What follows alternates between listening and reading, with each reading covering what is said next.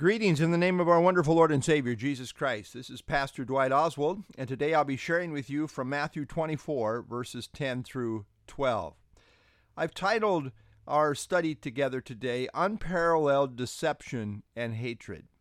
The true Christ, that is the Lord Jesus Christ, came ministering truth and love. The devil's Christ, the Antichrist, will come administering unparalleled deception and hatred.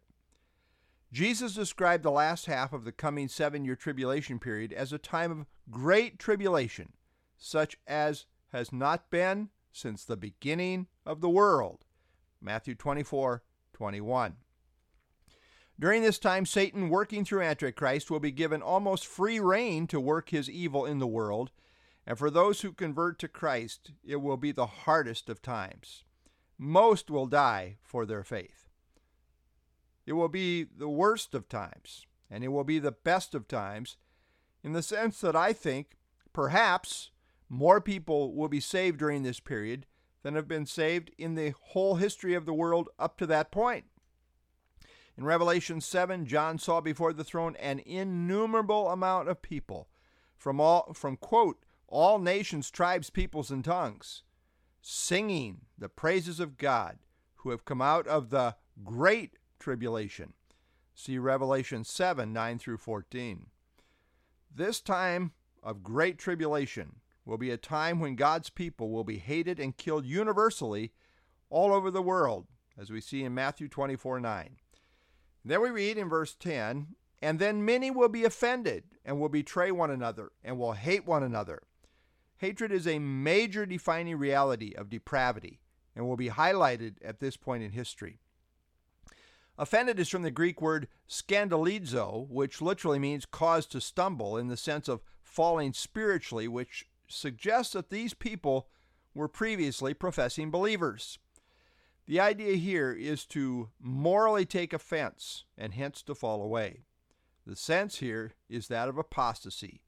These people had some knowledge of the truth, but as Paul says in 2 Thessalonians 2:10, quote, they did not receive the love of the truth, that they might be saved. They stumble over the truth because they are offended by the cost of associating with it. John MacArthur says, quote, although they will have had an outward identification with Christ, they will prove by their desertion that they never belong to him. When the persecution becomes too severe, they will forsake Christ and join fellow unbelievers in assailing God's people. End of quote. Hatred will be a prominent defining trait of a callous, depraved society at this point. The fruit of the Spirit is first and foremost love, but these people are given over to Satan and therefore characterized by hatred. Matthew 24:11 says, then many false prophets will rise up and deceive many. Antichrist comes on the scene with a whole army of false prophets and deceivers.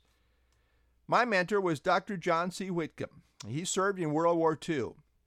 He said that Hitler could never have accomplished the havoc that he did if he had not had a whole army of people who thought like he did, who had the same drive and the same passion that he did. The spirit, quote unquote, the spirit of Hitler was pervasive. And so it will be with Antichrist. Yes, he will head it up, but he can only be in one place at a time, so he will be in league with many false prophets who will deceive the masses throughout the world.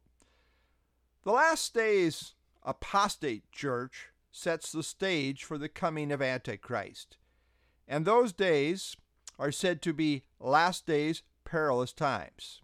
That is the last days of the church age, in which apostasy is the defining trait.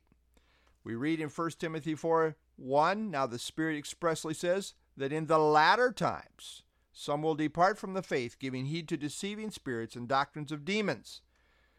The thing about false prophets is that they are deceptive. They mislead people, but they do it in a deceptive manner. It sounds good to the naive. The danger of a false prophet is that he speaks in the lingo of Scripture, just enough to be deceptive. Deception is a major defining trait of the end times. We see this emphasis in Matthew 24:4, where Jesus says, "Take heed that no one deceives you." We see it in verse 5, where Jesus says, "For many will come in my name, saying, I am the Christ, and will deceive many." And again here in verse 11, he says, "Many false prophets will rise up and deceive many." The best safeguard against deception is to know God's truth well. And then we read in Matthew 24:12, "And because lawlessness will abound, the love of many will grow cold." Lawlessness is the idea of being without the restraint of law. In 2 Thessalonians 2:8 and 9, the Antichrist is called, quote, "the lawless one." He has no regard for any law other than his own. After all, he claims he is God, and he sets the rules. The lawless spirit seen in Psalm 2, where the rulers of the nations take counsel together against the Lord and his anointed, saying, "Let us break their bond in pieces and cast away their cords from us."